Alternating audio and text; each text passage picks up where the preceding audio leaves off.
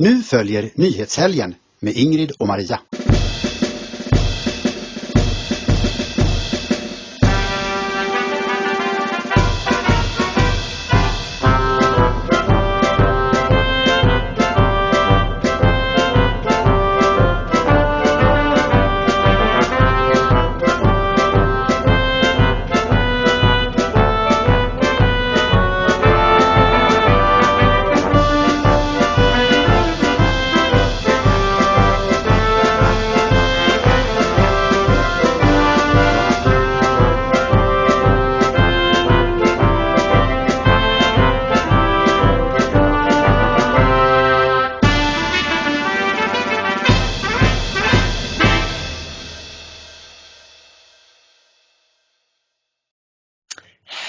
Hej allesammans, välkomna ska ni vara till ett nytt avsnitt av Nyhetshelgen, idag med nummer 137 och datumet 29 november 2021. Jag heter som vanligt Maria Selander och min sidekick är som vanligt Ingrid Karlqvist. Hallå, här är jag. Vi såg det komma, Ingrid. Ja, vi är ju några som har gjort det genom åren och vi tyckte både att det var himla kul och lite sådär härligt fräckt av Sverigedemokraterna att ha det som sin slogan på landsdagarna. Vi såg det komma. För vi vet ju alla att det då syftar på Stefan Löfven som inte såg någonting komma. Ja, och Jimmie Åkesson höll ju sitt stora tal på Sverigedemokraternas landsdagar i fredags var det, va? Eller var det i lördags? Och vi ska se en liten snutt av det senare. Vi tyckte det var ganska bra. Han var glad och positiv och energisk, och det är ju inte så konstigt för de har ju lite vind i seglen just nu, Sverigedemokraterna.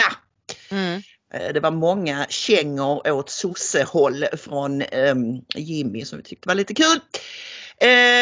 Släck lamporna. Ja, ge tusan i att dammsuga. Använd inte torktumlaren. Frys gärna ihjäl. Ja.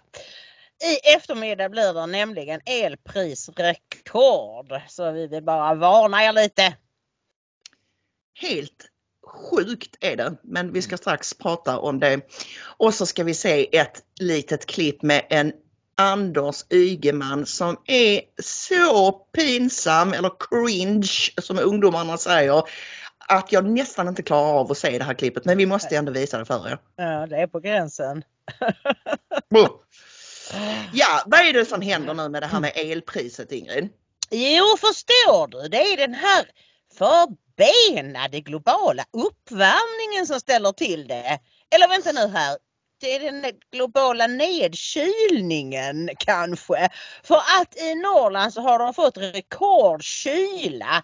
Så vi pratade för några veckor sedan om att de har gott om billig el i Norrland. För de har ju sin vattenkraft. Men nu har det frusit. Nu har älvarna och allt det här vattnet som ska rinna igenom där, det har frusit. Så att de har också elbrist. Så att i eftermiddag blir det superdyra elpriser. Det kanske håller i sig längre än under eftermiddagen, men man tror att det kommer att bli ett rekordhögt pris i södra Sverige, som är då typ strax över Stockholm och neråt. Där kommer 1 kilowattimme att kosta 270 öre. Det kostar i snitt 270 öre. Och i norr 240 öre. Men under månads eftermiddagen väntas elpriset stiga ytterligare i Sverige, i södra Sverige och Mellansverige till över 4 kronor per kilowattimme mellan klockan 17 och 18 och i norra Sverige till över 3 kronor. Så kanske inte sätta på torktumlaren eller börja dammsuga eller diskmaskinen eller någonting just i eftermiddag. Eller duscha, eller framför allt inte tanka elbilen om ni har en sån. För det såg jag någon siffra på att det är en full laddning av en elbil kommer under den här perioden att gå på 400 spänn mer än vanligt ungefär. 300-400 mer än vanligt. Mer än vanligt, och det är ju dyrt redan från början då, va? Nej, alltså man kan ju liksom sådär lite gallhumoristiskt skratta åt detta, men jag är faktiskt väldigt orolig, Ingrid, därför att Vi har ju ett litet hus och det är ganska gammalt och det är inte så tätt och det är lite svåruppvärmt. Vi har en sån här luftvärmepump som står för liksom största delen av uppvärmningen, men vi har också tyvärr lite grann direktverkande el och det är ju helt värdelöst. Så vi försöker använda den så lite som möjligt, men vi kan ju inte ha hur kallt som helst här inne. Vi har ju ändå en liten pojke på 9 år som bor här och han kan ju inte, just nu är hans rum typ det enda som är uppvärmt. Ja. Och så har vi då luftvärmepumpen igång. Men om man försöker hela tiden tänka på så här stänga av alla lampor och allting. Men den elräkning som jag betalade denna månaden och det är i och för sig sophämtning och sånt också. Men redan nu var den på typ 3000. Och då var elpriset på ungefär 1 krona. Om du då ett litet överslag där ger ju vid handen att nästa månad så kanske vi får en elräkning som är dubbelt så hög. Ja, det är fruktansvärt. Och jag menar den främsta anledningen till att det ser ut som det gör, det är ju att man har stängt ner fullt fungerande kärnkraftverk. Och nu är det många som skriver på Twitter, öppna Ringhals 1 och 2 igen. Så jag kollade och alltså den första man stängde, det var faktiskt Ringhals 2, frågar man inte varför. Den stängde man den 30 december 2019 och Ringhals 1 den 31 december 2020. Så det är ju bara 1 och 2 år, eller 2 och 3 år. Nej, 1 och 2 år. Så att, men man kör ju då fortfarande 3 och 4 med säker och stabil elproduktion i flera årtionden framåt, skriver Vattenfall. Men då är ju frågan, skulle man kunna starta 1 och 2 igen? Ja, det kan man göra. Det är ju så kort tid sedan. Alltså det har ju stått och begat igen så att säga. Och man får väl tänka att Vattenfall ändå har tänkt det kan ju bli en regering utan miljöpartistiskt inflytande. Så jag antar att de har underhållit detta. Och då såg jag den gamla domaren Christer Thelin som skrev på Twitter att han hade tagit reda på hur man ska kunna öppna dem igen. Då får man nämligen, det finns en bestämmelse i kärntekniklagen från 1984. Och tar man bort den där det står så här, en permanent avstängd kärnkraftsreaktor får inte återtas i kommersiell drift. Och detta konsoliderades då 2010. Och då säger han att om man bara bestämmer sig för att ta bort den paragrafen så kan man ju göra det. Och sedan liksom måste man ju då se till att man får dit statliga medel och så. Men så att det är ju intressant och det vore ju, vi ska prata om Magdalena Andersson sen, men påminn mig då om att jag säger om hur, alltså det här med att Miljöpartiet försvinner, hur det kan påverka många politikområden.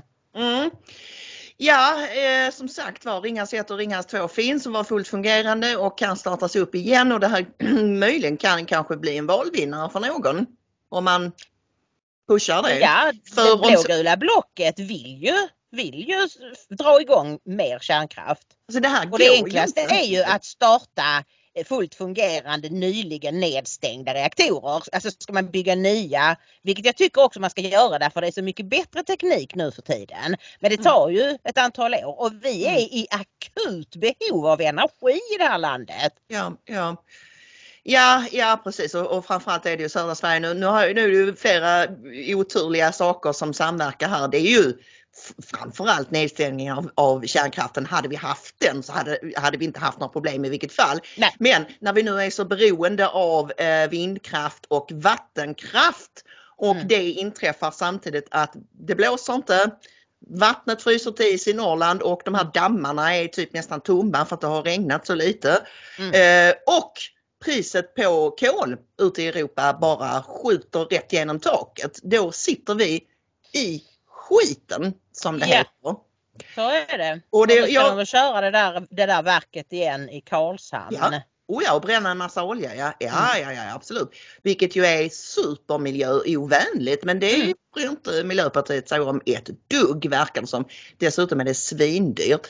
Jag blir tokig och jag vet att det här är en fråga som berör många av er där ute. Alla vi som bor i hus får ju en käftsmäll utan dess like varje vinter. Och det har ju liksom konsekvent blivit värre år för år. Men det här året är ju, usch, man får ont i magen. Frågan är om man också skulle kunna starta Barsebäck igen. För, då skulle vi göra oss ovänner med danskarna igen. Men då kan vi bara säga dansjävlar! Som Ernst-Hugo Järegård sa i tv-serien Riket. Nej, men det har ju varit stängt väldigt länge, så det är frågan om det ens går att starta upp igen.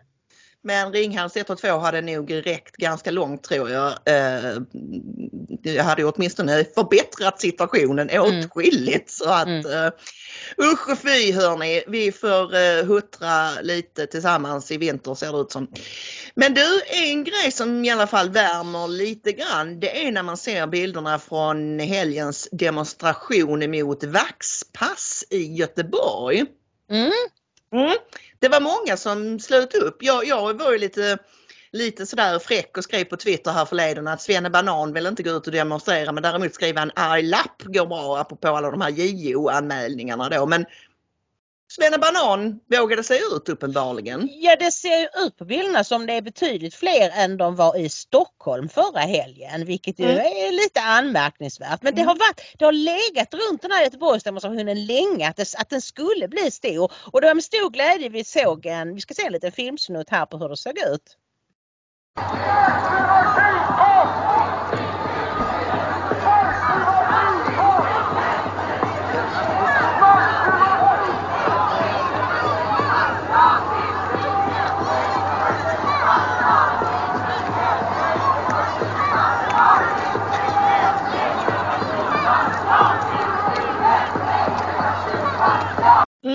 Det ser ut att vara många. Frågan är hur många. Det är ju ingenting som mainstream media har lust att redovisa direkt sådär. Nej, vad är det Samnit skriver? Och många fick GP ihop det till. De har citerat lite tweets och så här, och då även en faksimil från GP som någon har skärmdumpat på Twitter. För det första så nämner de inte vad demonstrationen handlar om, utan det står bara demonstrationståg stoppar spårvagnstrafiken. Ett demonstrationståg med omkring 400 personer vid Gustav Adolfs torg medförde strax efter klockan 13 på lördagen att spårvagnstrafiken, och så ser man inte riktigt, det är ju en faksimil från en sån här nyhetsnotis. Men en kille som kallar sig Max Martin Scalenius, han skriver löjligt. Från Valand till Kungsportplatsen är det precis 500 meter. Det skulle alltså vara fler än 400 om det bara var ett långt led med personer, en och en efter varandra. Det gick cirka 4 till 5 personer i varje rad med kanske en halv meters mellanrum. Då är vi uppe i 2000 till 2500 minst. Ja, jag tycker på bilderna där det ser ut som betydligt större än ett medelmåttigt första maj-tåg nu för tiden. Absolut. De brukar vara en 400-500 numera. Definitivt. Ja, nej, alltså det är svårt kanske att bedöma från bilder, men några 400 är det ju inte, och det är så makalöst löjligt att de försöker låtsas det. Tror de att folk har blivit blinda dessutom? Det är bara till att titta på bilderna. Ja, men de kanske inte hade några bilder i sina artiklar. Eller så tog de liksom en sån liten pyttebit av det. Och så urfånigt att inte ens tala om vad demonstrationen handlar om. Det är rent tjänstefel. Som journalist kan du ju inte skriva om en demonstration som stoppar spårvagnstrafiken utan att tala om vad de demonstrerar mot eller för. Och de demonstrerade ju då alltså för frihet och mot vaxpass. Och det känns ju ändå väldigt bra. Och samtidigt som jag måste säga att jag tycker ändå det är väldigt, väldigt kul att så många JO anmäler. För det är som du säger, det är mer svenskt att skriva en arg lapp. Men man kan ju också se det som så att leder sådana här demonstrationer till någonting? Ja, det är tveksamt. Då ska man upp i 100 000 eller någonting för att det verkligen ska, du vet, göra avtryck. Att tidningarna måste liksom skriva om det och så. Men däremot JO måste ju faktiskt fatta beslut i den här frågan. Ja, och jag tänker så här, nu har JO säkert fått in ännu fler anmälningar. Det var ju 8000 drygt när vi kollade sist i fredags. Men jag tänker så här, om de 8000 hade stått utanför riksdagshuset, då hade ju det, och nu menar inte jag, och jag menar inte att vara dryg på det sättet, jag är inte själv någon sån här demonstrationsmänniska, gå ut på gatan, människa och så vidare, men jag hade rätt intressanta diskussioner på Twitter med folk där om huruvida är det lönt att demonstrera och är det inte bättre att verka på det här viset genom anmälningar och så vidare. Man kan ha olika åsikter om det, och det var vissa som menade på att ja, men svenskarna är så fogliga och vi kommer aldrig att komma dit här att man börjar demonstrera i stor skala i Sverige. Men jag är inte så säker på det. Jag skrev att alltså alla har en bristningsgräns någonstans. Någonstans så kommer även Svenne Banan nå sin limit. Och, ja, jag tycker inte vi ska använda det uttrycket. Jag tycker det är så förklenande. Vi säger ju det lite med hjärta, men... Sven och Svea då. Ja. Du förstår vad jag menar. Men jag menar, det ena utesluter ju inte det andra. Det finns ju folk med liksom olika kynnen. Det är en sort som demonstrerar och det är en annan som skriver JO-anmälningar. Ja. Men en tråkig nyhet i det här fallet. Vi berättade ju för någon vecka sedan om Catherine Austin Fitz som vädjade till schweizarna, för de skulle ju ha folkomröstning igår om vaxpass och restriktioner. Hon vädjade till dem och sa: ni är det enda landet i världen antagligen som kommer att få rösta om införandet av vaxpass. Ta den möjligheten, rädda er själva och rädda resten av västvärlden med ert exempel. Så blev det inte. Det blev tvärtom så att 62% röstade ja till vaxpass. Och det är ju mycket, mycket dystert. Och fortsatta restriktioner överhuvudtaget. Och det var ganska högt valdeltagande. 65,7%, vilket är en ovanligt hög siffra. Folkomröstar ju hej vilt schweizarna om allt möjligt. Men det brukar inte vara riktigt så här högt deltagande. Men jag vill ändå på något sätt inte ta dem i försvar, men jag kan på sätt och vis förstå det, för tydligen så har de ganska hög smittspridning i Schweiz just nu. Det är det ena, och de har också precis kört igång med den här omikron skräckporrpropagandan. Vi ska prata mer om omikron i sprutnytt, den nya varianten av covid som kommer från Afrika, som vi pratade om redan i fredags, som nu har fått ett roligare namn än 11529 eller vad den heter från början. Men absolut, men vi ska komma tillbaka till detta i sprutnytt, men det är ju så att du får inte stopp på smittspridningen för att folk vaxar sig. Och så det är hela idén med vaxpass är ju feltänkt från första början. Så att tyvärr så har ju schweizarna då gått på propagandan som de flesta andra i världen. Jo, jag bara menar att det finns en psykologisk förklaring till varför de röstar som de gör. För det är ju tydligen, de har ganska låg besprutning i landet. Alltså, och tydligen är det så att i Schweiz så är folk ganska mycket inne på sådana här naturläkemedel, och de har sina gamla huskurer och sånt som de kör med många. Men hur kan de då rösta för vaxpass om de inte själva har vaxat sig?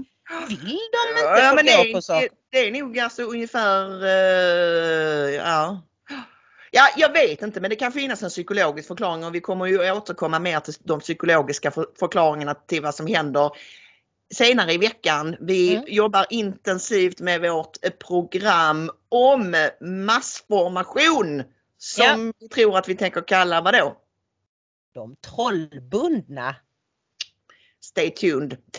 Förhoppningsvis så lyckas vi få ihop det till på onsdag, en ny extrapodd om det. Nu är det hög tid för riksdagstrasslet, som du så fyndigt har kallat det, Ingrid. Ja, nu börjar det trassla ut sig något i alla fall, för att idag vid 13-14 tiden så valdes Magdalena Andersson för andra gången till Sveriges första kvinnliga statsminister. Och folk var uppe och talade emot och talade för, men det mest bizarra av allting, det är att den här Amineh Kakabaveh tydligen stod i typ en halvtimme och orerade om någon. Vi tog inte upp det sist för vi hann inte med det, men redan förra gången så hade hon ju ett krav för att hon skulle rösta på Magda, nämligen att de här kurdiska XXX, det heter de inte, men jag kommer inte ihåg vad de heter, YPK eller någonting sådär. YPG? Ja, kanske det. Mm. Att den socialdemokratiska regeringen skulle inleda någon slags samarbete. Men så kollar jag med frågorna och sa, ja, men notera skrivningen.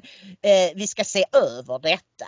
Och det betyder liksom bla bla. Ja, det är liksom okej, vi lovar, men så begraver man det i någon utredning och så Hon blir var så bra enligt Lena Melin, Amine Kakabaveh. Det var så känslofyllt hennes tal och det var jättebra. Jag har inte sett det så jag kan inte bedöma det. Nej, Men jag kände cringe när jag såg Viktor Bartkron på Twitter att han skrev att oj, hur länge ska hon prata? Hinner man gå hem och vila en stund ungefär eller sådär liksom att...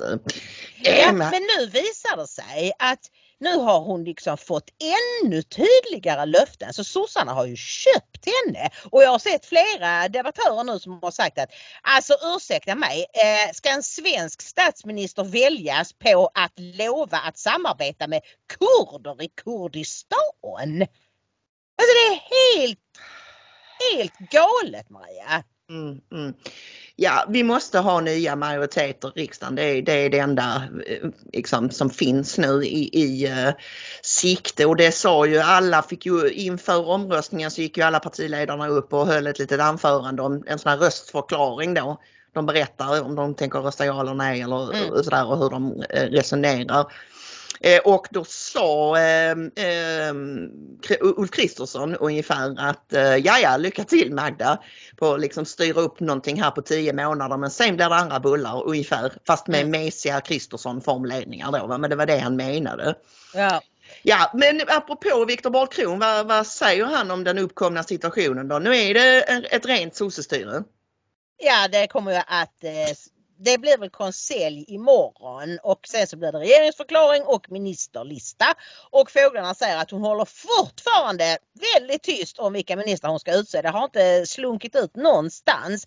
Men Viktor Bartkron, han skriver mycket spot on att nu cirkulerar alla runt Socialdemokraterna igen. Alltså så som det var förr i världen när sossarna hade 45-50% och alla andra bara snurrade som satelliter runt denna sol. Och nu är vi tillbaka dit. Det är 15 år sedan vi hade en enpartiregering i Sverige. Sen har det varit borgerlig koalition och så har det varit rödgrön röra. Men nu...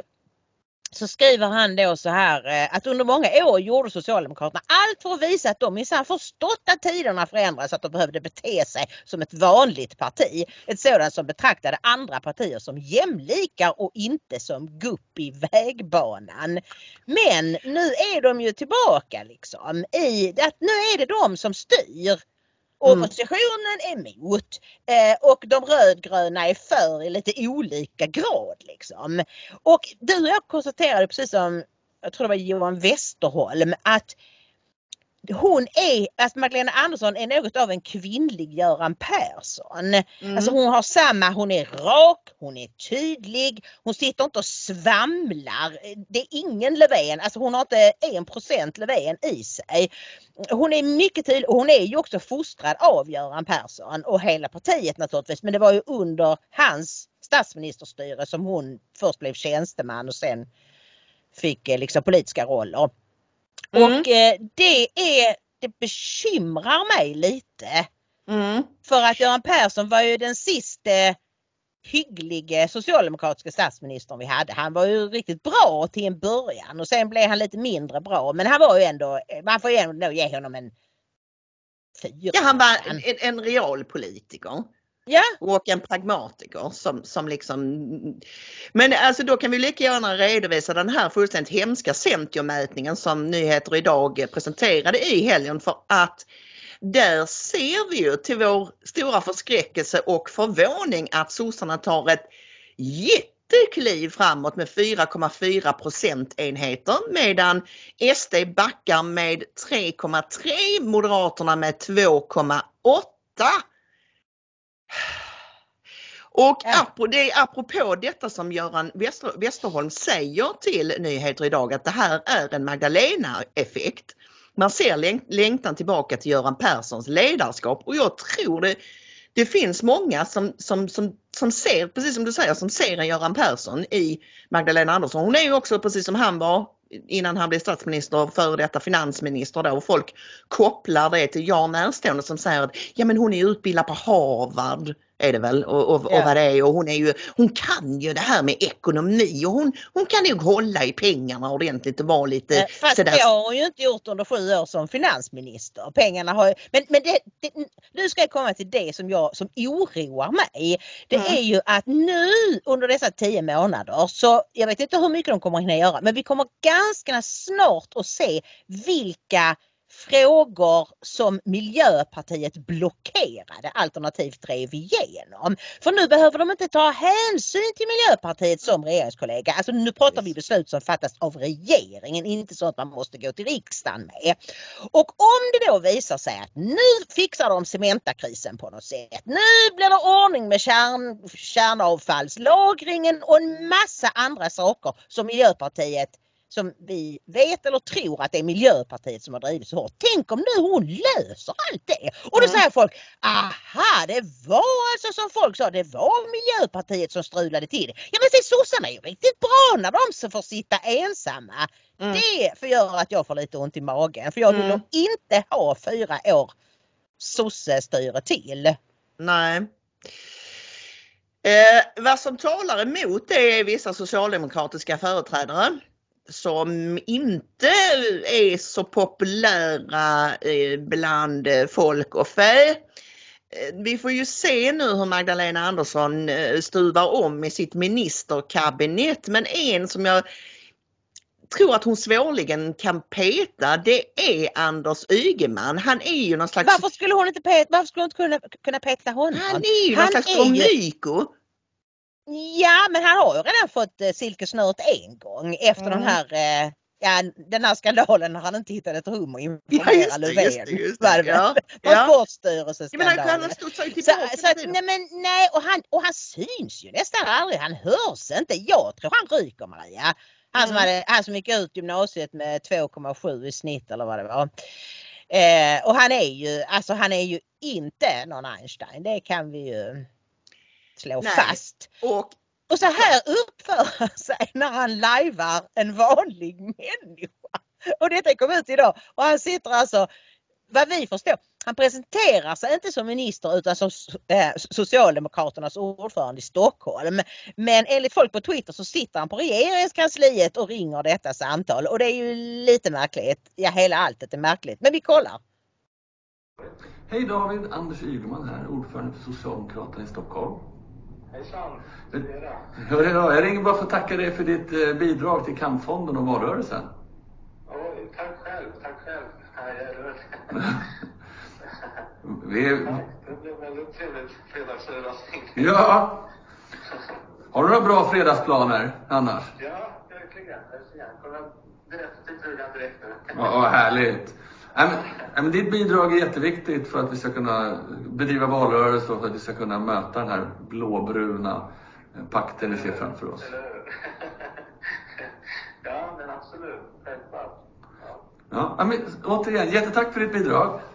Ja, tack själv. Tack så mycket. Hej. Trevlig. Ja, detsamma. Trevlig helg. Hej då. Hej.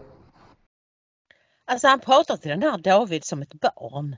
Ja, han har fredagsplaner. Och då får jag säga det, att den här David som verkar vara en svensk, han säger, jag ska berätta till min fru. Alltså nu, det är andra gången jag liksom slår på stora trumman för detta. Ni får inte säga, det heter berätta för. Prata till, informera någon och... Men det heter berätta för. Snälla. Ja, snälla, gör inte att Ingrid får hjärtklappning och högt blodtryck utan hjälp henne genom att säga berätta för och inte berätta till. Det är liksom lite av en blattifiering av svenska språket, tänker vi. Nej, men alltså det här är så smärtsamt för att han ska då som sagt låtsas vara en människa.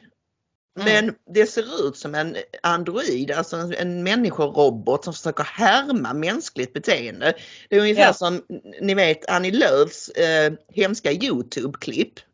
Ja. När hon äter morot och det är jag äter morot varje dag. Och det är liksom, det är som en robot som härmar en människa.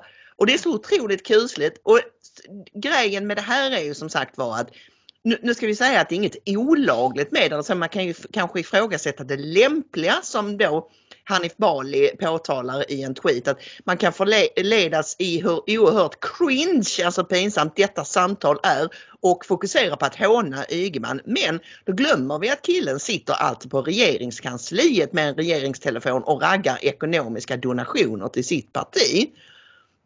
Och som sagt, det är nog finns inget förbud mot det, men man kanske kan ifrågasätta det lämpliga i det. Ja, nu tror jag inte att det går ut av hans arbete, för att jag tror att de flesta ministrar, åtminstone de av Ygemans kaliber, de är som i den här brittiska serien Yes Minister, Yes Prime Minister. Alltså politikern sitter bara där för att lyssna på tjänstemännen, och så är det tjänstemännen som fattar alla beslut. Och så tror jag det är definitivt på Ygemans departement. Så det är väl inte så att han inte kan sköta sitt vanliga arbete genom att sitta och ringa och låtsas vara en vanlig människa. Men det, som sagt, det ger en bild av, ska sossarna nu återigen bli det där maktfullkomliga partiet som betraktar liksom makten som sin? Ja, bli. Det har de väl varit hela tiden. Men som du sa så har ju MP lagt, heter det hämsko? Inte hämsko, nej. Hämsko på deras, alltså hållit tillbaks dem, gjort att de inte i full frihet kan agera hur de vill. Nu, det kusliga är ju som du påtalade för en stund sedan, att nu är de ju fria att göra upp med lite vem som helst i riksdagen, faktiskt. De kommer ju inte kunna göra upp någonting med SD, det tror jag inte, därför det är liksom deras egen retorik har blockerat den vägen. Men de kommer att försöka med Moderaterna och Kristdemokraterna, men Kristersson verkar inte så sugen på det. Han har ju gett flera liksom att om de fullständigt ändrar sin politik, då kan de komma och så kan vi göra upp. Men om de ska fortsätta med den politik de har fört nu, så finns det inget att ens förhandla om. Men jag tror att, och sen då är vi här. Du sa till mig innan när vi pratade att problemet med Kristersson, det är att han har ingen karisma överhuvudtaget.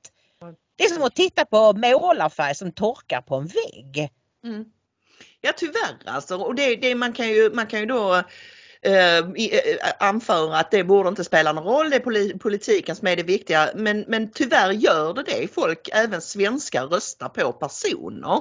Ja. Och Magdalena Andersson vinner över Ulf Kristersson i utstrålning. Man kan tycka att hon verkar dryg och att hon har, du vet, liksom lite arrogant framtoning, men hon går igenom rutan, hon utstrålar någonting. Och Kristersson, det är som du säger, det är tapet. Liksom. Det är bara ingenting. Och han vill uppenbarligen inte ta makten, vilket Jan-Olof Sandgren konstaterar också i Det goda samhället. Jag vet inte av vilken anledning verkar han så ointresserad, tror du? Nej, men alltså det är väl det att han, som Sandgren skrev, att han var ju djupt involverad i Reinfeldt-epokens förfall. Och det har de ju aldrig tagit avstånd ifrån. De har inte tagit avstånd från varken politiken eller Reinfeldt som person. Jag vet inte, han skriver på slutet så här: kan det vara så att Kristersson drabbats av Reinfeldt-syndromet och helst vill slippa regera? Och att han delar den diagnosen med inflytelserika moderater ur den gamla stammen. Med tanke på vilka problem Sverige står inför är det kanske tryggast att vara kvar i opposition. Alltså att när Sverige går under så ska det inte vara Kristerssons fel. Som sätter vid makten. Nej. Men alltså, hallå, är du inte politiker för att du vill förhindra att Sverige går under? Men jag vet inte, de har kanske gjort en analys att det går inte. Alltså nu vägrar vi ju tro så, men vi måste ju ändå ha med i beräkningen att det sitter ju folk som har räknat och tittat på detta, och det skulle ju kunna vara så, även om jag inte tror att det är helt rimligt, men det skulle kunna vara så att de har räknat med att hela alltet på något sätt brakar samman. Alltså att skatterna räcker inte till längre, det kommer att bli upplopp, det kommer att bli liksom kalabalik, och då är det kanske bättre att vara den som är i opposition för att sen kunna komma in och röja upp efter det. Visst, det kan mycket väl vara så att det har gjorts sådana beräkningar. Låt oss hoppas det. Att det är det och ingenting annat. I så fall. Ja, precis. Snabbt bara Ingrid att Valmyndigheten slår larm om personalbrist och till och med sådär lite flaggar för att det kanske inte blir något val nästa år. Alltså när jag såg den här rubriken så blev jag helt kallsvettig därför att det är ju många som under ett års tid ungefär har sagt att ja men sossarna kommer att ställa in valet. Ni kommer att se det blir covid eller det blir någonting annat liksom för att de är rädda för att förlora. Men då var ju det med Löfven som statsminister och partiledare. Det är ju möjligt att alltså kommer det här fortsätta med det här ökade stödet för Magda, vilket jag verkligen inte hoppas. Då kanske de inte alls behöver bekymra sig om det. Men alltså Valmyndigheten säger nu att de har så dålig personalsituation. Alltså de har liksom typ 2 personer som kan de viktigaste grejerna med hur man ser till att ett val går korrekt till. Det verkar ju helt sinnessjukt. Och så hade de begärt mer pengar och så fick de inte det. Vad jag förstår varken i sossarnas budget som föll eller i den blågula som gick igenom. Så det är liksom inte, det är inte sossarna som har skickat ut det här, tror jag i alla fall. Och de ville ha då 10 miljoner eller någonting. Det är ju kaffepengar. Men de säger alltså rakt ut att att det är alltså det finns en risk att valet inte kan genomföras. Idag har Valmyndigheten bara en anställd matematisk statistiker vars ansvar är att säkerställa att valresultatet är korrekt. Bara 2 medarbetare har kompetens att producera röstkort och röstlängder. Det sistnämnda är förteckningar över personer som har rätt att rösta. Jössekors alltså. Ja, men vi får väl hoppas att någon vettig person tar tag i detta. Som du var inne på, är det så att sossarnas röstetal börjar stabilisera sig eller till och med gå upp och så gissar jag att då kommer de att skyndsamt ställa detta till rätta. Ja. Men även oppositionen har väl liksom någonting att ut av att det åtminstone blir ett val, tänker jag. Det utgiftsområde där Valmyndigheten ingår vill M, KD, SD dra ner med 30 miljoner kronor. Men det är ännu inte bestämt hur mycket pengar förvaltningsmyndigheten i fråga får, står det i den här texten.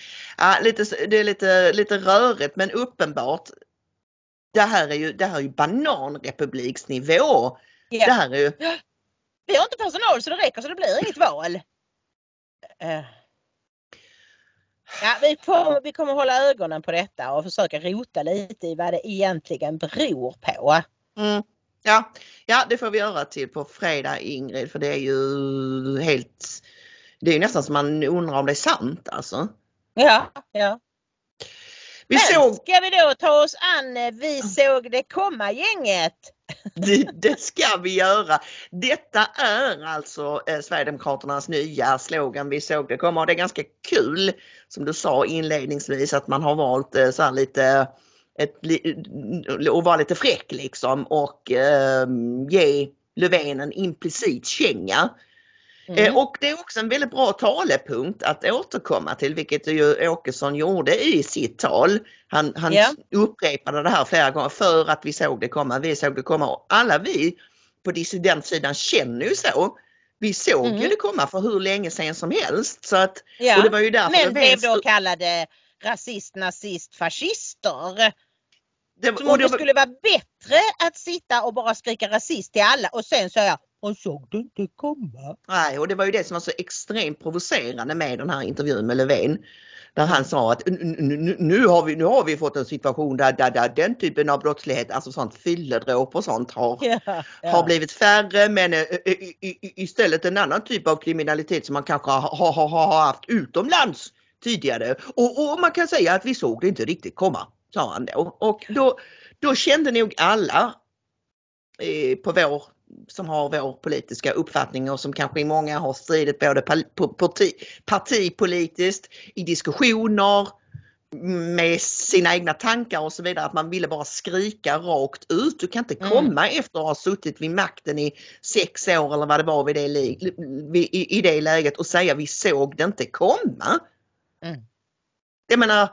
Nej, men alltså, jag menar visst, du sitter där på Sagerska palatset och på Harpsund och så. Men hallå, du har hur mycket personal anställd som helst som det är meningen ska informera dig om vad som kommer och vad som händer. Och precis Ingrid, och det är ju det är lite den här gamla devisen you had one job. Alltså som politiker och framförallt som statsminister så har du bara ett jobb och det är att du ska försöka förutse vad som komma skall. Ja. Du ska försöka göra en analys av vad blir utfallet av olika politiska beslut. Så att då säga vi såg det inte komma, det är ju egentligen att idiotförklara eller alltså omyndigförklara, vad heter det, inkompetensförklara sig själv.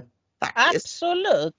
Men då ska vi börja och se klippet med Jimmy. Du har plockat ihop lite best of. Det har jag gjort. Här kommer lite bäst av Jimmy Åkesson från Sverigedemokraternas landsdagar. Samtidigt om man då lyssnar på regeringen så har ju ändå allting ändå bara blivit bättre även för pensionärerna. De har aldrig haft det så bra som nu. Och då tänker jag så här, Stefan Löfven och Magdalena Andersson, att ni säger det till alla pensionärer i Sverige idag som knappt klarar av att betala hyran. Säg det till de som inte kan betala den hutlösa elräkningen. Säg det till de pensionärer i Sverige som tvingas spara in på det allra mest nödvändiga, som inte har råd att hämta ut sina mediciner, som inte har råd att köpa julklappar nu till barnbarnen. Och förklara också för dem och gärna också för oss varför det alltid finns pengar att satsa. Miljard efter miljard efter miljard på generösa bidragssystem, migrationsexperiment, bistånd till andra länder och mängder av andra saker, medan Sveriges pensionärer alltid får nöja sig med småsmulor. Förklara det för dem som har byggt upp det här landet. Att hur mycket ni än försöker lura i oss att det är ni Socialdemokraterna som bygger landet, så vet vi att det är precis tvärtom. Ni bygger ingenting. Ni bara raserar och förstör det som andra har byggt upp.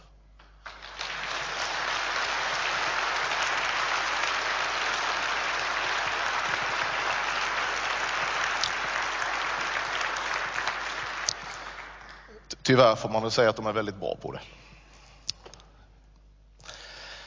Låt oss ändå bara för sakens skull vara väldigt tydliga. Sveriges pensionärer, det är inte en budgetpost vilken som helst. Det är ingen budgetregulator. Det är inte en liten markör i marginalen som kan reduceras eller som kan strykas. Sveriges pensionärer ska behandlas med respekt och med den respekt de förtjänar.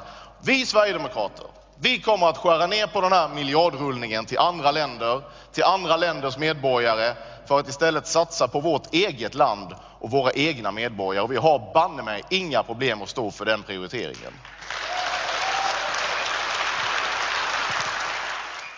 Men hur ser vår vision ut?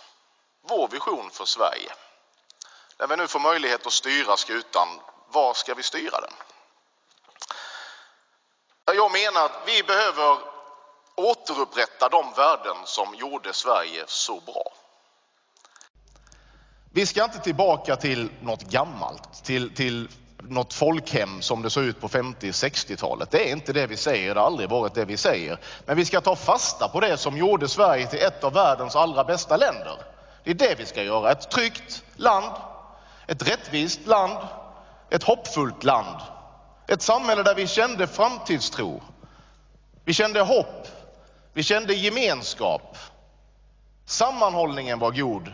Vi var ett föredöme för andra länder, inte ett skräckexempel som vi är idag. För det första måste vi börja återuppbygga ett tryggt Sverige. Vi vill att staten tar sitt allra främsta uppdrag på allvar. Det handlar om att göra det som bara staten kan och ska göra, nämligen se till att medborgarna skyddas från brott och från farliga individer och att vi medborgare kan leva i trygghet. Vi har fått nog av kriminalitet, vi har fått nog av våld, vi har fått nog av otrygghet i Sverige idag. Det normala, det ska inte vara att gå runt och oroa sig och vara otrygg. Det normala ska vara att inte oroa sig, att känna sig trygg. Sverigevänner.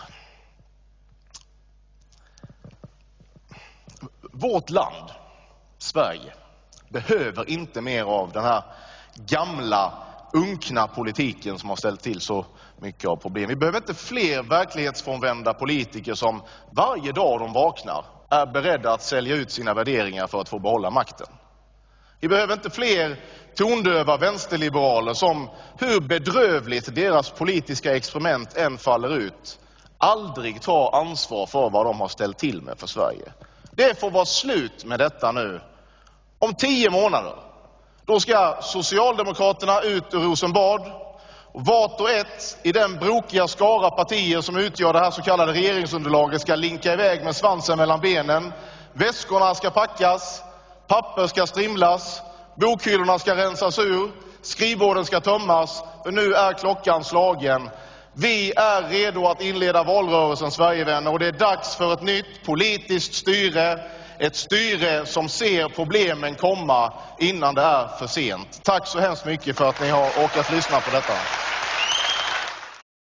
Ja, jättebra på slutet där.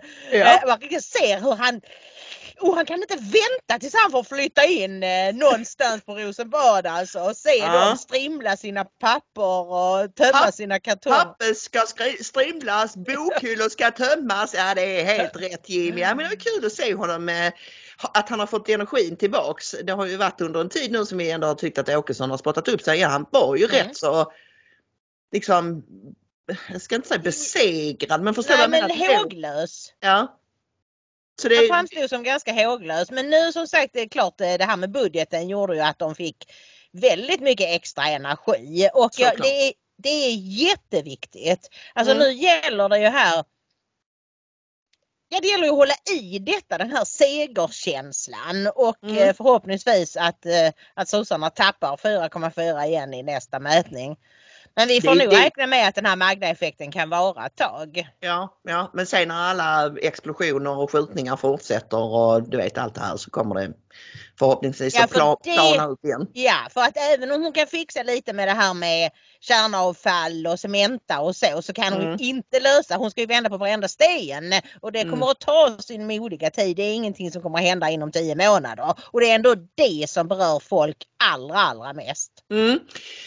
Jag tycker att det är jättebra att Jimmy Åkesson fokuserar så mycket på pensionärerna och deras situation, och som det var om det var han själv eller om det var båda. Du såg ju Agenda igår med honom och Nooshi Dadgostar, alltså de satt inte tillsammans utan och där kunde man ju konstatera att egentligen, då sa väl Åkesson typ att egentligen borde Vänsterpartiet rösta på vår budget för vi ger mycket mer till pensionärerna. Och Dadgostar har väl mer eller mindre sagt något riktigt liknande, eller hon har åtminstone konstaterat att hon gillar den biten i den borgerliga budgeten. Men en grej, Ingrid, som är rent ut sagt skitjobbigt tycker jag, det är det här med biståndet. Ja. Han berör ju det lite här att vi kan ju inte ge 60 miljarder i bistånd när landet håller på att gå upp i atomer. Och i den här budgeten, den blågula budgeten, så ligger biståndet ändå orört. Och vems fel är det? Det är tyvärr Ebba Buschs fel. Nu tror jag inte att det är hennes personliga fel, utan jag tror att det finns så starka krafter inom Kristdemokraterna. Du kallade dem i förmiddags när jag pratade för kamikaze-kristna. Ja, för att de är liksom, de störtar mot sin egen död för att visa hur tappra de är. Eller hur? Men vi måste, bistånd är jätteviktigt och visa att vi är ett humant och kristet parti. Men charity begins at home. Ja.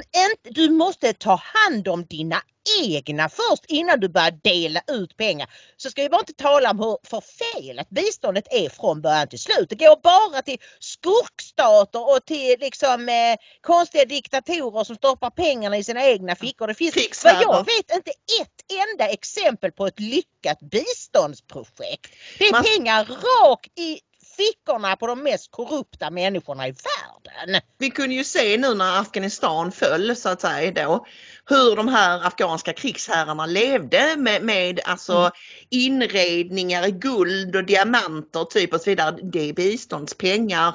Det är USA och andra västländer som har försökt muta de här krigsherrarna till att hålla sig lugna då under en period, och det går ju inte. Men de här, det som jag gör att min hjärna nästan exploderar med de här kamikaze-kristna, det är att jag tror att det är ett sånt enormt tankefel som de gör. De tänker så här att biståndet är en slags missionsverksamhet by proxy. Ja. Att vi kristna, vi är ju skyldiga att missionera och vi ska hjälpa andra människor och så vidare. Ja, det ska vi göra. Men vi gör inte det genom att stödja korruption och galna krigsherrar. Nej. Om du som kristen vill missionera så föreslår jag att du gör det rent handgripligen då. Åker ner till Afrika och bygger skolor och hjälper folk där till exempel. Gör som alla de svenskar som åkte ner på 1900-talet och från slutet av 1800-talet tror jag. Med risk för sina egna liv. Med knappt några korvören på fickan och fick tigga ihop pengarna när de väl var på plats. Och ändå lyckades att bygga skolor och kapell och frälsa en förfärlig massa människor. Nej, som tur är, annars hade ju hela Afrika varit muslimskt ju. Ja, naturligtvis. Så att, och jag menar, svenskarna var ju extremt, jag tror vi är det mest missionerande landet i världen, eller vi var det. Men nu är det ju liksom förlegat och så ska man inte göra. Nej, men alltså det finns också många kristna som liksom på något sätt tycker att det är lite, att vi ska inte pracka vår religion på andra. Men om man är kristen så vill man ju att andra ska uppleva den glädjen i att ha liksom förstått den sanna guden. Så det är ju också ett konstigt resonemang. Alltså själva ordet mission betyder väl att man upplyser om att hej, Jesus finns och sådär. Men vad jag kan begripa så brukar det väl inte, eller jag tycker åtminstone inte att man som kristen ska villkora hjälpverksamhet med att alla måste konvertera till kristendomen, utan som kristen så ska du hjälpa alla människor. Absolut, men som grädde på moset så kommer de, när de ser hur fint det här fungerar och hur trevligt det är med Gud och Jesus, så kommer de, alltså liksom kristna afrikaner är jättekristna. Ja, det är karismatiska kristna. Ja, det är jag fullt medveten om. Och grejen är ju, Ingrid, att det är ju det som är skönt med att vara kristen, att vi kan förlita oss på att vår tro går att sälja in så att säga utan tvång, därför vi har en hel del ganska bra argument och ett trevligt budskap, till skillnad från islam som inte är lika lätt att ta till sig och som också har spridits runt jorden med svärdet och med tvång och tvångskonverteringar och avrättningar och vad du vill. Men i en färsk artikel, ska jag bara säga, i tidningen Bulletin så får Jimmy Åkesson faktiskt frågan om det här med biståndet. Kan du gå tillbaka till dina väljare med en budget där man fortsätter ha bistånd på närmare 60 miljarder kronor? Och då säger Jimmy: jag tycker att det är orimligt att sätta ett procentmål på det sättet man nu gör. Man borde åtminstone frysa biståndet. Det borde alla gå med på. Det är fullständigt orimligt att vi ska lägga nästan 60 miljarder på utländskt bistånd när det ser ut som det gör i Sverige. Både vi och Moderaterna vill skära rejält i biståndet. Det är klart att en sån förhandling var kanske tuff att ta nu när man hade ett par veckor på sig. Bara hade ett par veckor på sig.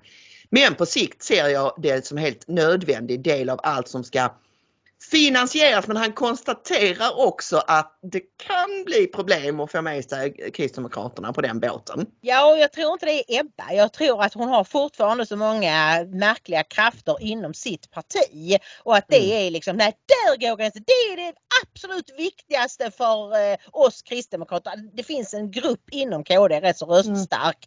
Och jag kan inte förstå detta. Alltså, jag tycker det är helt bisarrt att landet håller på att falla samman. Pensionärerna svälter, får samla burkar, fryser, har inte råd att hämta ut sin medicin som jag också säger, eller köpa julklappar till barnbarn. Och så ska vi skattebetalare ge bort 60 miljarder kronor om året.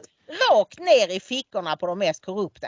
Nej, det är verkligen okristligt Ja, det är det. Och frågan är, och vi gillar ju Ebba, men frågan är hur många inom sitt, för det finns en del, det finns kamikazekristna inom KD, det är bara till att inse. Kan hon få bort dem och få in andra vettiga människor, kristna, eller man behöver inte vara kristen för att rösta på KD för den delen. Vettiga människor, vad tror du? Kan man göra någonting? Jag tänker på sådana här Adaktusson-typer, du vet, som gång efter annan har försökt fälla henne med olika... Han försvinner ju nu, eller han har väl försvunnit från partistyrelsen, men däremot sitter han väl kvar till nästa val i riksdagen. Men jag vet faktiskt inte. Jag har inte så mycket kontakter just i KD-lägret, så att jag har inte så många fåglar om några fåglar där ute vill kvittra i våra öron, är ni välkomna att skriva mess eller mail och berätta för oss hur man resonerar inom Kristdemokraterna angående detta, för att varken Ingrid eller jag, det har nog framgått nu, tycker att det här är ett särskilt kristligt sätt att spendera pengar på. Så kan man säga.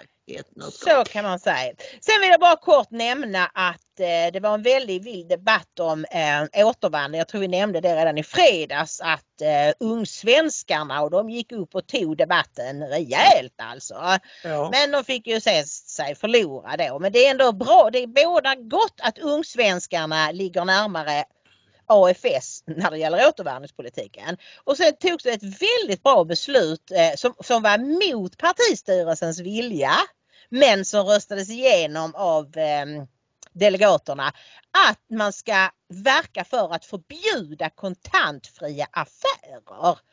Och menade ju på det då att det är framförallt är det ju, de riktar in sig mycket på liksom gamla människor som inte har Swish, som inte vill hålla på med dator, utan de vill gå och ta ut pengar och betala kontant. Och då är det ju det är inte klokt liksom att en affär bara kan sätta upp en lapp kontantfritt.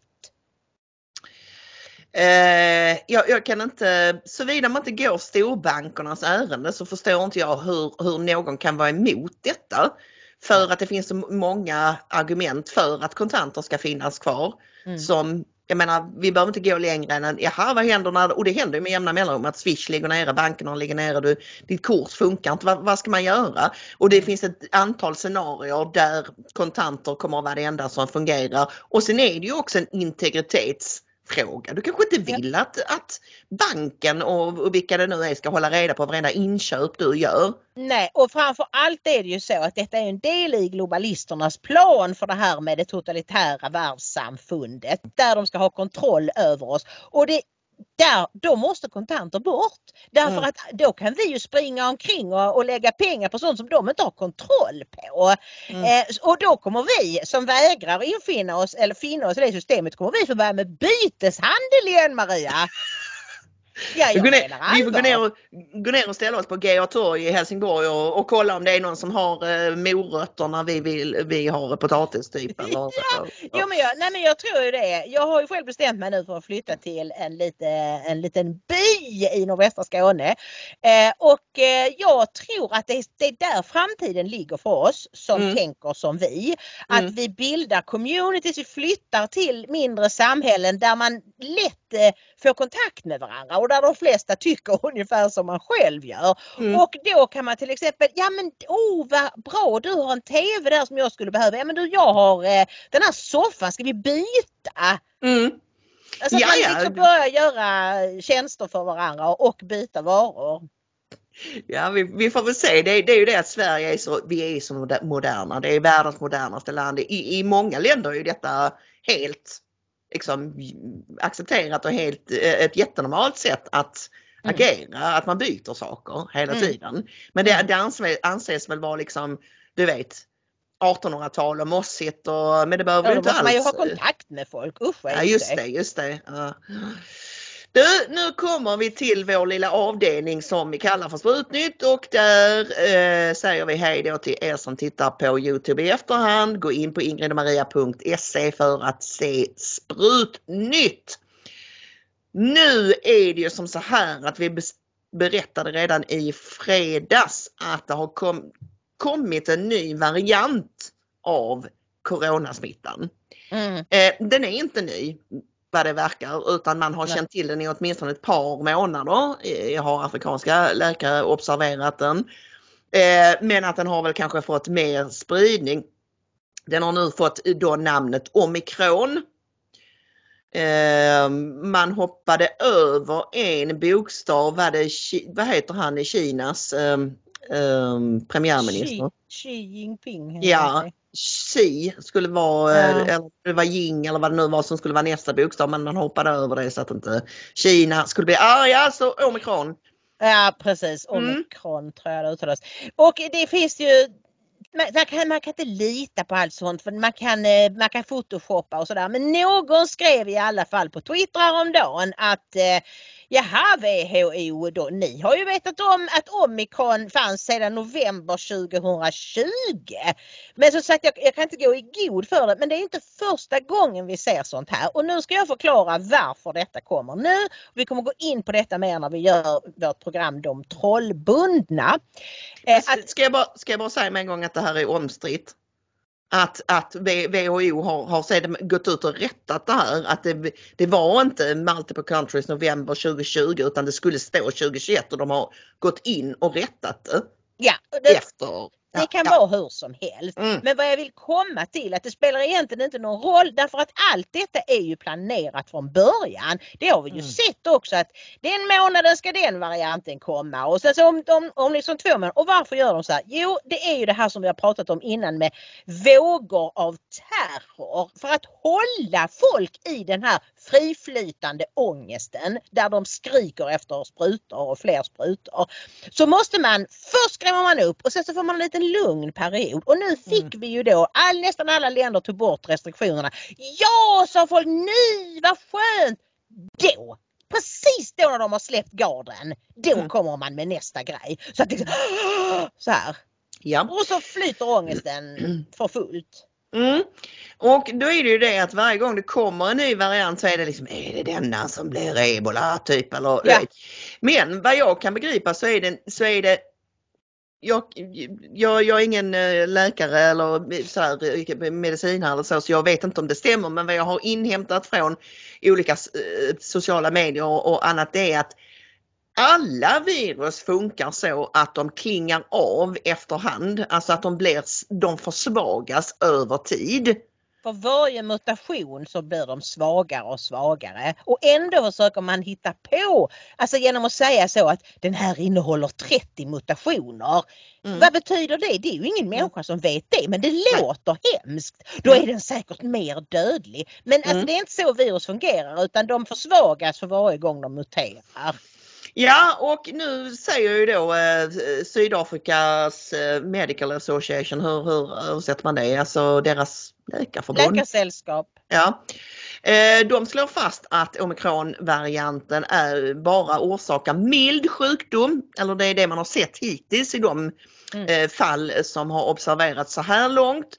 Ja, och även du såg ett ganska förvirrat klipp med John Campbell om det här, där han liksom menade på, han var väldigt orolig. Och han är vi visar ju klipp på honom i fredags, va? Han är ju väldigt pro-vax och menade på att ja, det är ju inte bra att det här att det är mycket mer smittsamt, och det verkar vara så som att det orsakar mild sjukdom, men det är å andra sidan mest unga människor som har fått, och han snurrade in sig i något resonemang där och menade på att, för att å ena sidan konstaterade han att vaccinationsration är väldigt låg i södra Afrika som det handlar om nu, alltså där den här smittan är spridd. Å andra sidan så påstod han då att det verkar vara så att det orsakar mild sjukdom hos de som har tagit sprutorna. Aha. Men det är ju det de inte har gjort i Afrika. Nej, precis. De har ju inte tagit så många sprutor. Nej, och jag vill bara tipsa kort om en alldeles färsk artikel i The Lancet, som ju är en av världens främsta medicintidskrifter.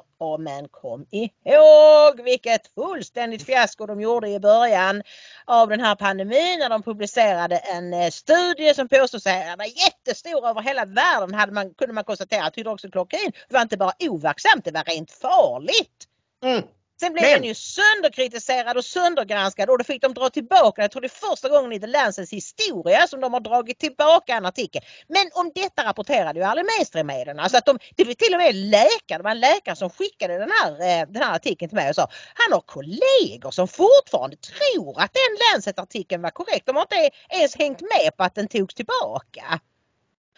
Ja, men det här kan man då läsa att det har gjorts flera studier nu om hur det här, vilket jag också har fått många frågor om på mejl.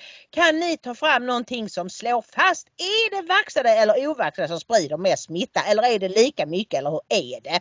Och så är det väldigt svårt, men i den här artikeln får man faktiskt veta att i en del studier i alla fall så verkar det, eller det är så att de vaxade sprider mer smitta än de ovaxade.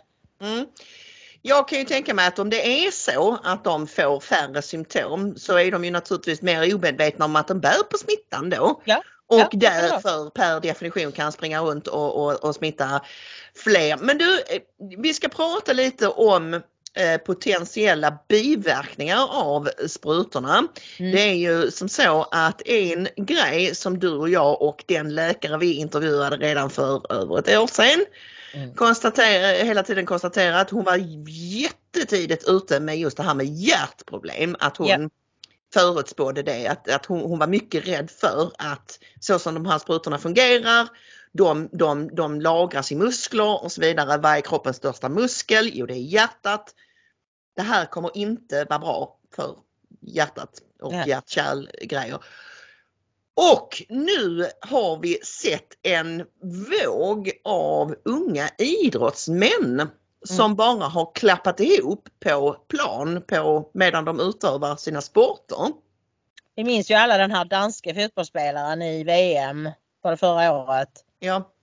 Som föll ihop och fick hjärtstopp och lyckades räddas till livet eftersom de snabbt var framme med sån här defibrillator. Vi fick aldrig riktigt reda på om han var vaxad eller inte, men vi tror ju det naturligtvis. Och så såg det var någon på Twitter som har skrivit: alltså, det var faktiskt en basketspelare som föll ihop och dog 2006. Ja, just det. Okay. Vi har ju aldrig då påstått att det aldrig har hänt tidigare. Det är klart att det har. Alltså allting händer. Men det har varit så extremt ovanligt. Nu, så, alltså ni ska få se ett klipp här med någon som har sammanställt. Dels klipp men också tidningsrubriker. Så alltså ni kan bara se, det är en enorm. Det händer hela tiden. Unga människor. Sudden death syndrome. Says the condition is rare.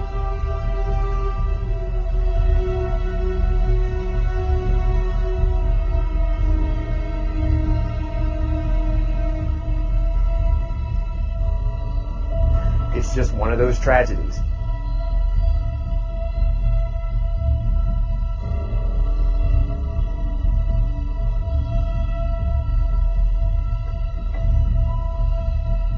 Did she have any signs before this race? Absolutely not. She felt like she was in the best shape of her life. That's incredible.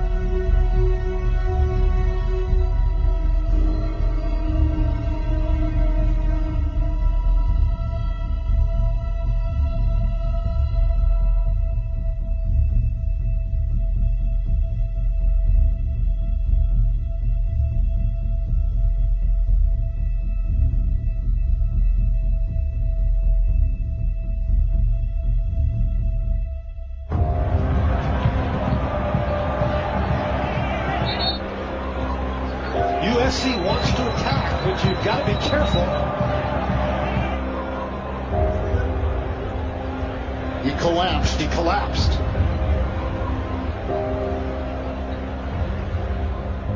We have a player down. Something happened to one of the referees.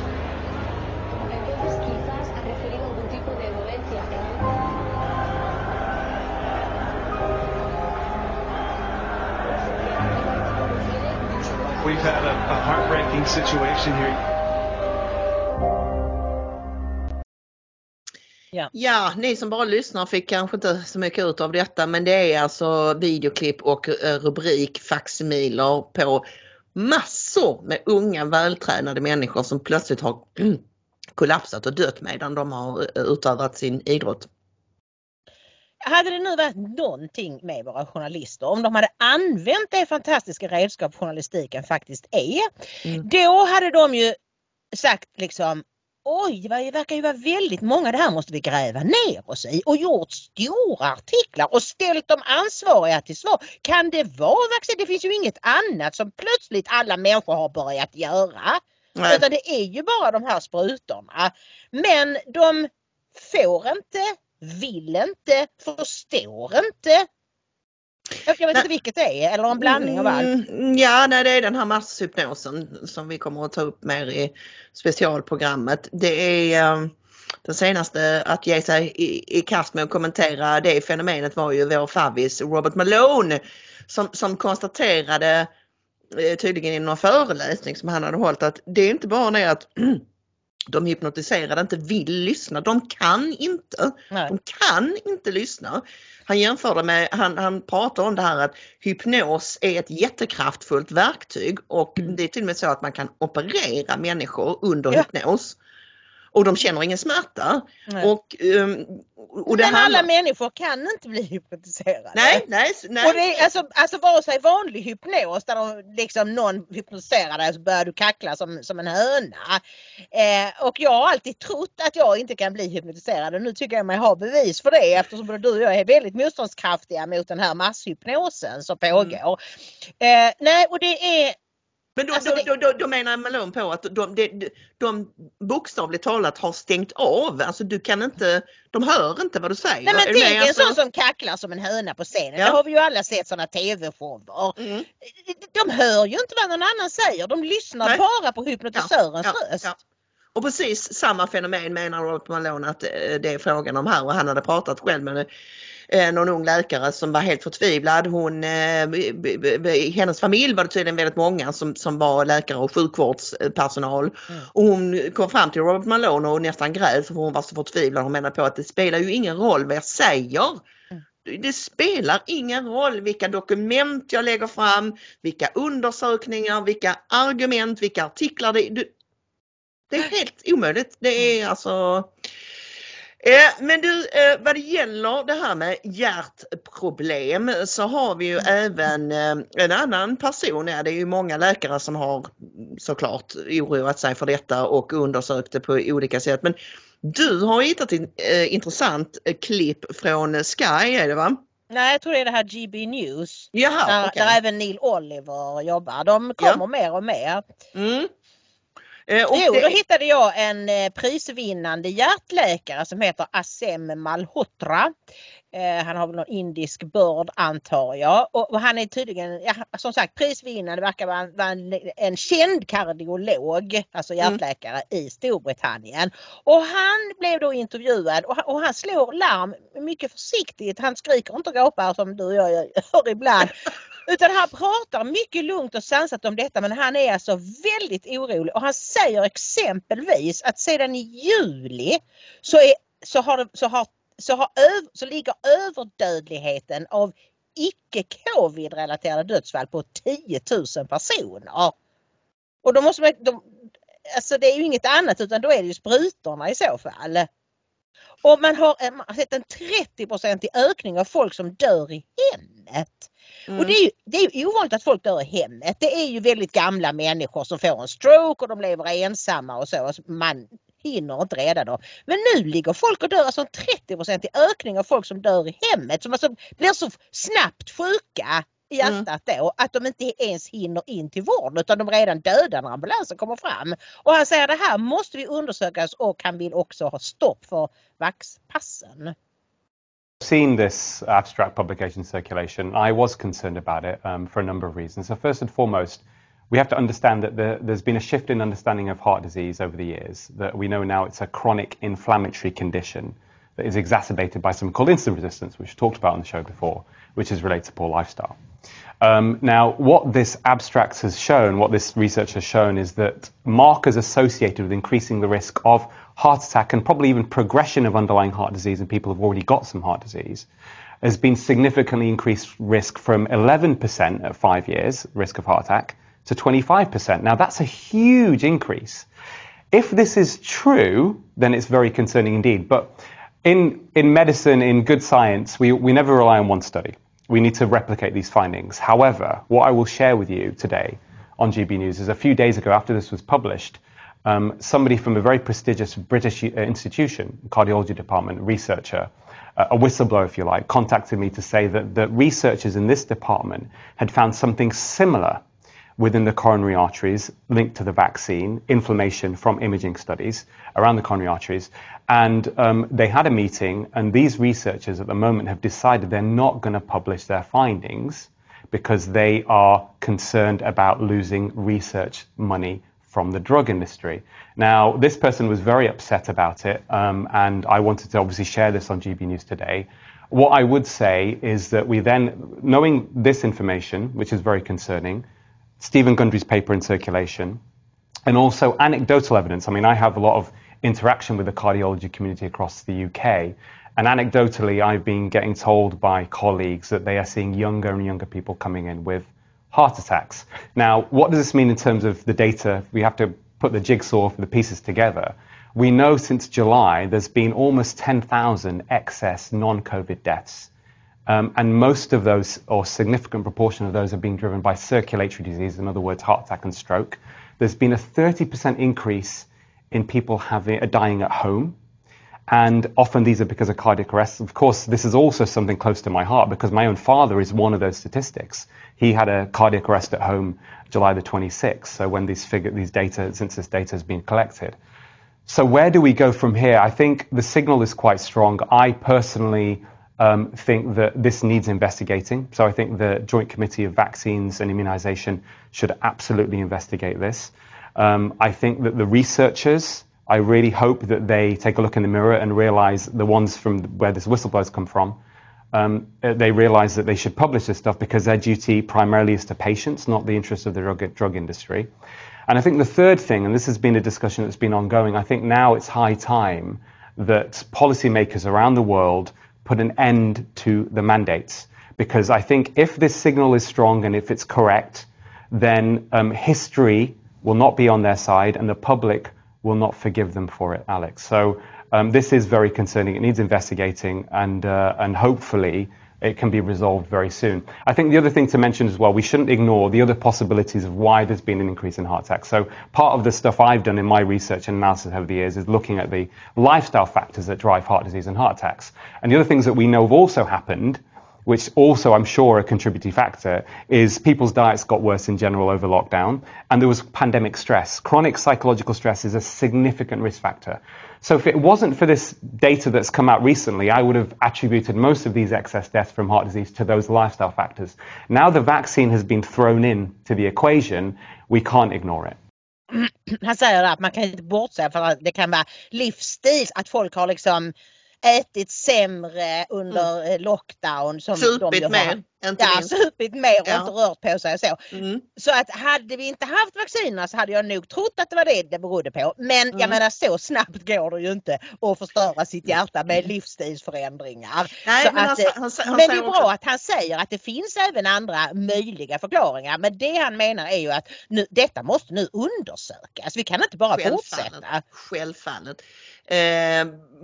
Och jag tycker det är bra att han påtalar också att kronisk stress, alltså den här psykologiska stressen som folk har varit utsatta för nu under nästan 2 års tid, den är extremt skadlig.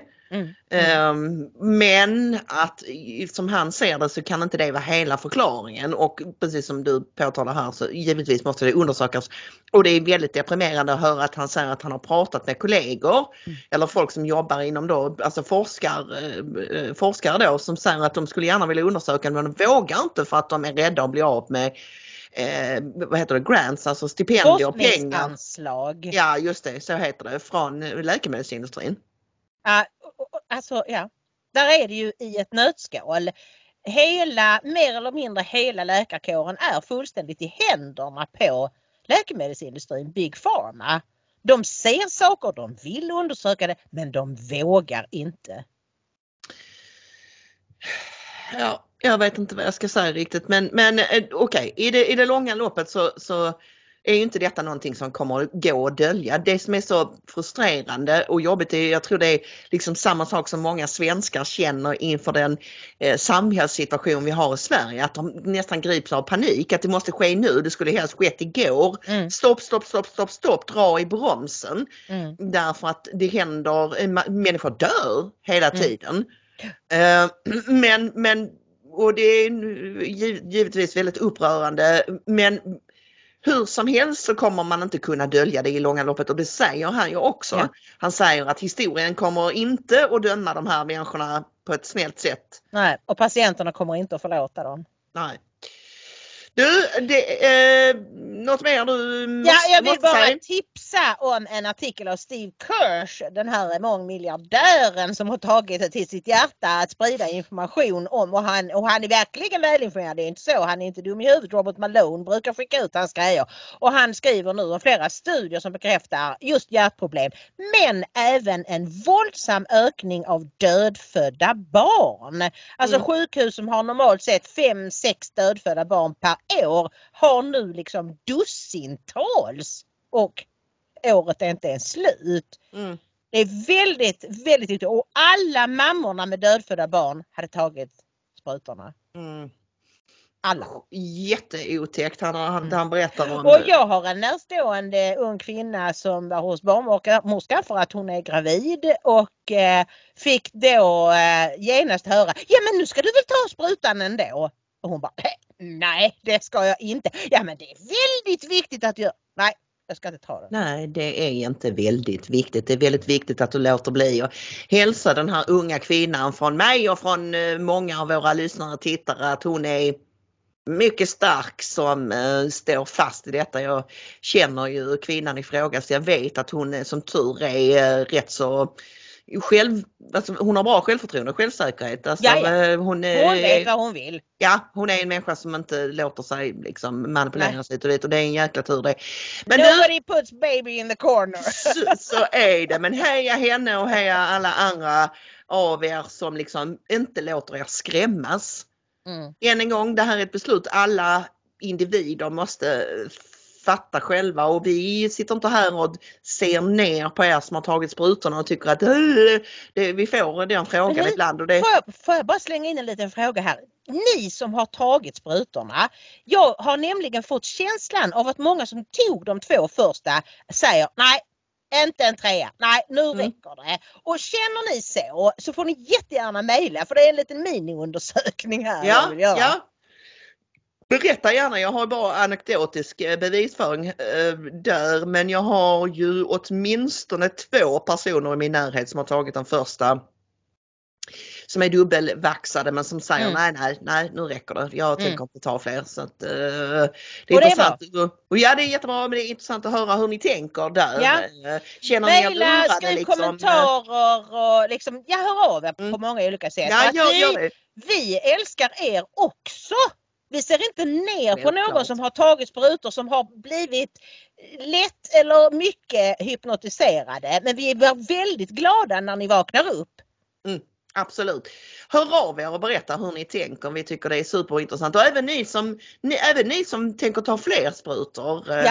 Jag har hur ni tänker. Ja, vi är jätteintresserade och vi respekterar alla människors beslut. Och det är just det vi vill ju, att alla ska få lov att bestämma själva. Det är därför vi är emot alla sådana här tvångsåtgärder. Utom barnen, ja. Ingen under 18 skulle utsättas för detta givetvis. Men nu är det hög tid, Ingrid, att knyta ihop säcken. Helt klart. Ja, och det gör vi med uppmaningen att, vadå? Om ni vill stötta oss, för att ni vet ju det att om vi ska kunna fortsätta med vårt Sverigeräddande opinionsbildande arbete så kräver det att ni cashar in lite då och då. Alltså, som sagt, jag brukar inte säga stora och små bidrag, vi är lika glada för alla. Men tänk om fler, alltså det är ändå en liten skara av alla de tusentals, upp mot 10-12 tusen som lyssnar och tittar. Så är det kanske liksom ett par 100 namn som hela tiden återkommer. Tänk om fler av er skulle skicka in bara en 10 eller en 20. Boom skulle det bara säga. Då går ni in på ingridomaria.se Och så kan ni välja Swish, bankgiro, donorboxen eller medialink-knappen. Och nu har Helene som har gjort om vår hemsida, har gjort det så stort och fint och det är liksom... Tack Helene, we love you! Ja, det gör vi. Cyberkramar till fantastiska Helene. Och det jag skulle säga var att just donorboxen, där kan man ju bli månadsgivare. Det kan man bli på Medialink också förvisso. Och jag vet, du och jag har tagit upp det vid något annat tillfälle, att våra favoriter, du vet, Molineux, Mission Polly och sådär, att man har tänkt att ja, men de har så mycket tittare och ska vi skicka någon 100 till dem? Ja. Och vad hjälper det? Ja, det hjälper ju. Det gör det ju. Om alla liksom pitchar in en 100 i månaden så hade det gjort ju en enorm skillnad. Ja. Så tänk inte så att jag gillar Ingrid och Maria, men det spelar ju ingen roll vad jag gör, för det gör det. Och det är ni månadsgivare, ni allihop har en mycket stor del i att vi fortfarande sitter här och tjatar i rutan. Så att, så är det. Ja, så är det.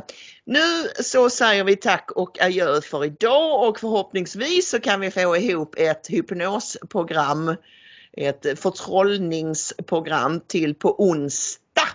Så då ses vi igen då, men fram till dess så önskar vi alla en trevlig måndag och säger Gud välsigne. Gud välsigne.